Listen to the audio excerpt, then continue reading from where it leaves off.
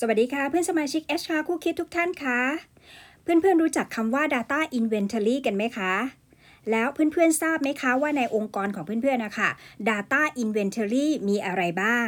เก็บอยู่ที่ไหนบ้างอยู่ในรูปแบบหรือฟอร์แมตไหนบ้างนะคะถ้าเป็นสายโรงงานนะคะจะคุ้นเคยกับคำว่า Inventory เพราะว่าเราต้องเช็คสต็อก Inventory สต็อกทุกเดือนนะคะ Inventory จริงๆแปลว่ารายการนะคะ Data Inventory จึงหมายความว่าเป็นรายการข้อมูลต่างๆนะคะในบริบทของ PDPA Data Inventory ก็คือรายการข้อมูลส่วนบุคคลที่องค์กรใช้หมุนวนกันอยู่ในองค์กรนั่นแหละค่ะไม่ว่าจะเป็นรูปแบบใดก็ตามนะคะยกตัวอย่างเช่นในแผนกของ HR เรามีเรื่องของใบสมัครงานถูกไหมคะมีข้อมูลส่วนบุคคลประกอบไปด้วยชื่อนามสกุลเลข ID เบอร์โทรที่อยู่วุฒิการศึกษาชื่อที่ทำงานเก่าบางทีถามเรื่องงานอดิเรกหรืออื่นๆก็มีถูกไหมคะ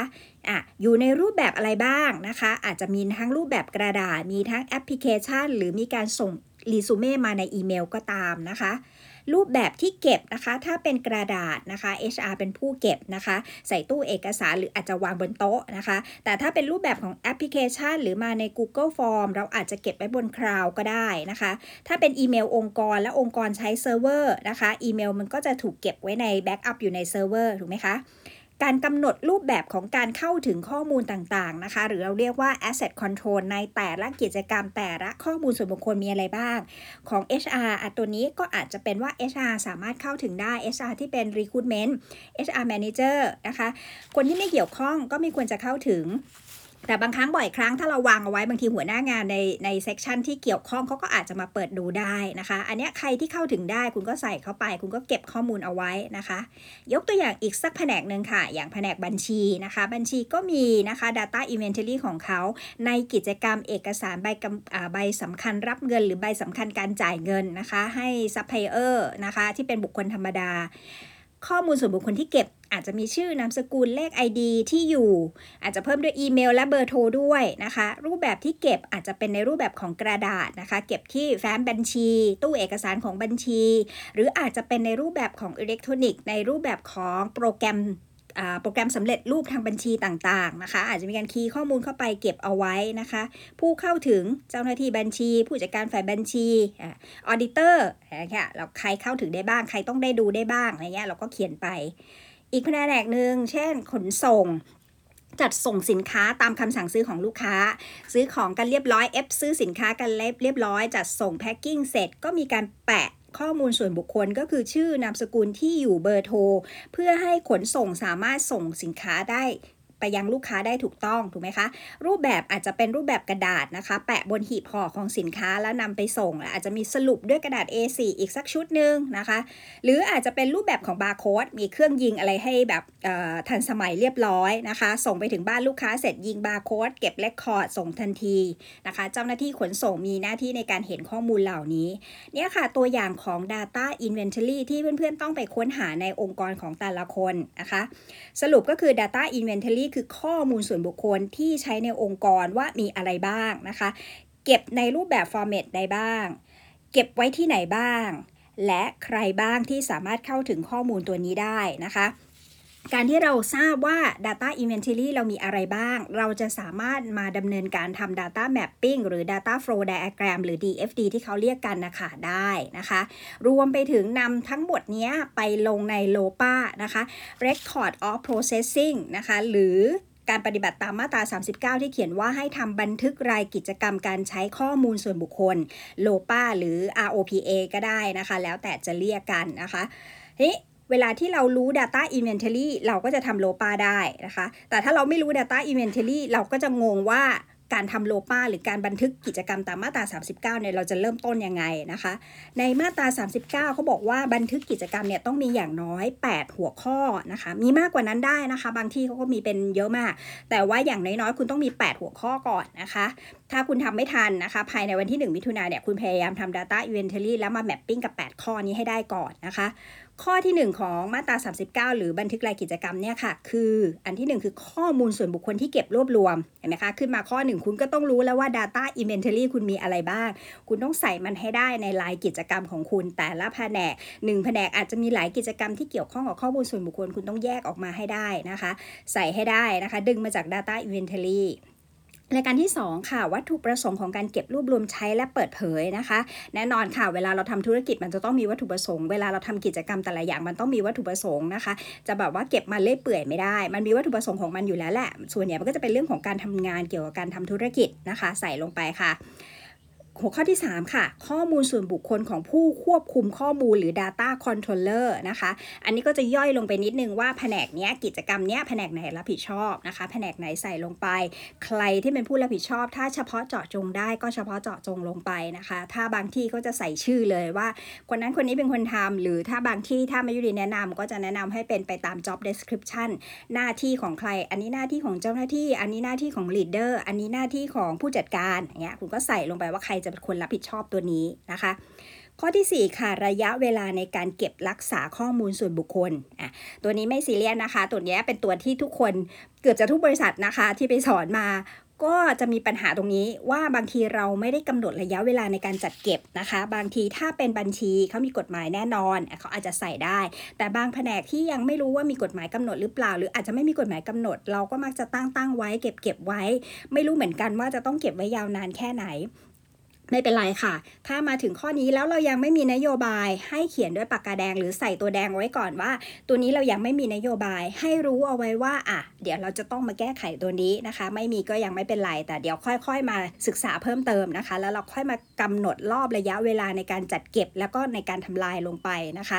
ตาม PDPA ค่ะหลักการของมันก็คือว่าเราต้องทำลายข้อมูลเมื่อมันหมดความจำเป็นตามวัตถุประสงค์ที่อยู่เขียนไว้ในข้อ2ถ้าเรารับมาเพื่อการสมัครงานนะคะคนที่ไม่ผ่านมันก็ควรจะถูกทำลายไปหลังจากที่เราคิดว่าเก็บไว้สักประมาณหนึ่งนะคะเราจะเก็บตั้งไว้เรื่อยๆตลอดไปอย่างนี้ถือว่าผิดตามหลักของ PDPA ถูกไหมคะ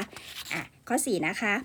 ข้อ5สิทธิและวิธีการเข้าถึงข้อมูลส่วนบุคคลเห็นไหมคะว่าเขามีสิทธิ์ของ data subject หรือเจ้าของข้อมูลส่วนบุคคลเกิดขึ้นจากกฎหมายนี้ทันทีถ้าเราไม่รู้ data inventory ว่าเราเก็บไว้ตรงไหนเก็บอะไรมาบ้างอย่างเงี้ยเราก็จะไม่สามารถที่จะตอบสนองสิทธิ์ได้ถูกต้องถูกไหมคะถ้าเราตอบเพราะว่าหาไม่เจอว่ะทำไงดีล่ะแบบนี้ผิดตามหลัก PDPA ทันทีนะคะเพราะว่าคุณเก็บอะไรมาคุณจะต้องเก็บให้ถูกต้องนะคะจะเก็บในรูปแบบเปเปอร์หรือจะเก็บในรูปแบบไฟล์จะอยู่ในเซิร์ฟเวอร์หรืออยู่ในคลาวด์คุณต้องตอบให้ได้นะคะว่ามันอยู่ตรงไหนคุณจะได้ตอบสนองสิทธิ์ของเจ้าของข้อมูลส่วนบุคคลได้นะคะถัดไปค่ะเรื่องของการใช้นะคะและเปิดเผยข้อมูลส่วนบุคคลนะคะการใช้หมายความว่าข้อมูลนี้หมุนวนอยู่ในองค์กรอาจจะอีกแผนกนึงส่งต่ออีกแผนกนึงแล้วก็หมุนมาอีกแผนกนึงอย่างนี้เรียกการใช้นะคะองค์กรเดียวกันนะคะข้อมูลหมุนอยู่ในองค์กรเดียวกันเราเรียกว่าการใช้แต่ถ้าเราจะต้องเปิดเผยออกไปข้างนอกส่งสัมภาระนี่ก็เปิดเผยและส่งไปยังบริษัทเอาท์ซอร์สนี่ก็เปิดเผยและหรือเปิดเผยข้อมูลของอย่างนี้ไปให้กับลูกค้าอันนี้ก็เป็นการเปิดเผยละส่งออกไปข้างนอกเรียกการเปิดเผยเห็นไหมคะว่าคุณจำเป็นต้องรู้data inventory ของคุณด้วยนะคะถ้าเก็บในเซิร์ฟเวอร์ก็อยู่ในองค์กรถูกไหมคะแต่ถ้าคุณเก็บในคลาวด์บางองค์กรคลาวด์มันอยู่ในประเทศบางองค์กรคลาวด์อยู่ต่างประเทศอยู่นอกราชอาณาจักรด้วยซ้ำถูกไหมคะถ้าคุณรู้ว่า data inventory ของคุณมันอยู่แบบนี้เก็บแบบนี้คุณจะได้บริหารจัดการได้ถูกเพราะมันจะนำมาซึ่งการตอบสนองเรื่องของการที่ลูกdata subject ขอใช้สิทธิ์ต่างๆนะคะรวมไปถึงข้อ8ของมาตรา39ด้วยนะคะว่าคุณจะต้องอธิบายเรื่องของการรักษาความมั่นคงปลอดภัยของข้อมูลด้วยถ้าคุณรู้ว่า data inventory ของคุณอยู่ในรูปแบบ format ไหนคุณก็จะประเมินความเสี่ยงได้ถ้าอยู่ในรูปแบบกระดาษมันอาจจะหายากคุณอาจจะต้องสแกนเก็บแล้วทำลายตัวเป็นกระดาษไปหรือถ้าเกิดว่ามันวางเอาไว้แล้วไม่ได้กำหนดว่าใครจะเข้าถึงสิทธิ์ได้บ้างก็วางไว้แบบนี้คุณจะได้จัดการได้ถูกนะคะเพราะฉะนั้นการที่เรามีตัว data inventory นะคะโดยสรุปเลยนะคะมันมีข้อดีก็คืออันที่1ถ้าองค์กรนะคะรู้ว่า Data Inventory ของคุณมีอะไรบ้างคุณจะได้จัดการมันได้ถูกนะคะว่าจะทำยังไงต่อให้มัน comply ตาม PDPA นะคะแต่ละองค์กร Data Inventory ใช้ไม่เหมือนกันนะคะ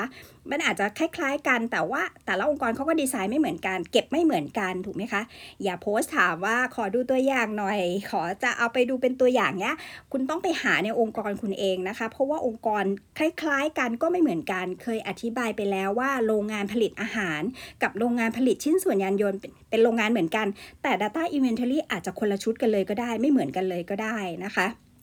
ข้อสรุปข้อที่2ค่ะ Data Inventory นะคะเป็นอะไรที่ใช้เวลาในการทำค่อนข้างเยอะคุณจะต้องนั่งนึกนั่งหานะคะหาข้อมูลไม่เท่าไหร่หาว่ามันเก็บที่ไหนมีเท่าไหร่อย่างเงี้ยยากมากนะคะการที่จะหา Data Inventory ใช้เวลามากนะคะแต่ถ้าคุณหาเจอนะคะคุณจะตอบโจทย์ PDPA ได้ง่ายมากคุณจะนำไปทำอย่างอื่นได้ง่ายมากนะคะเรื่องที่3ค่ะตัว Data Inventory เป็นข้อมูลตั้งต้นในการทำโลป้าหรือบันทึกรายกิจกรรมตามมาตรา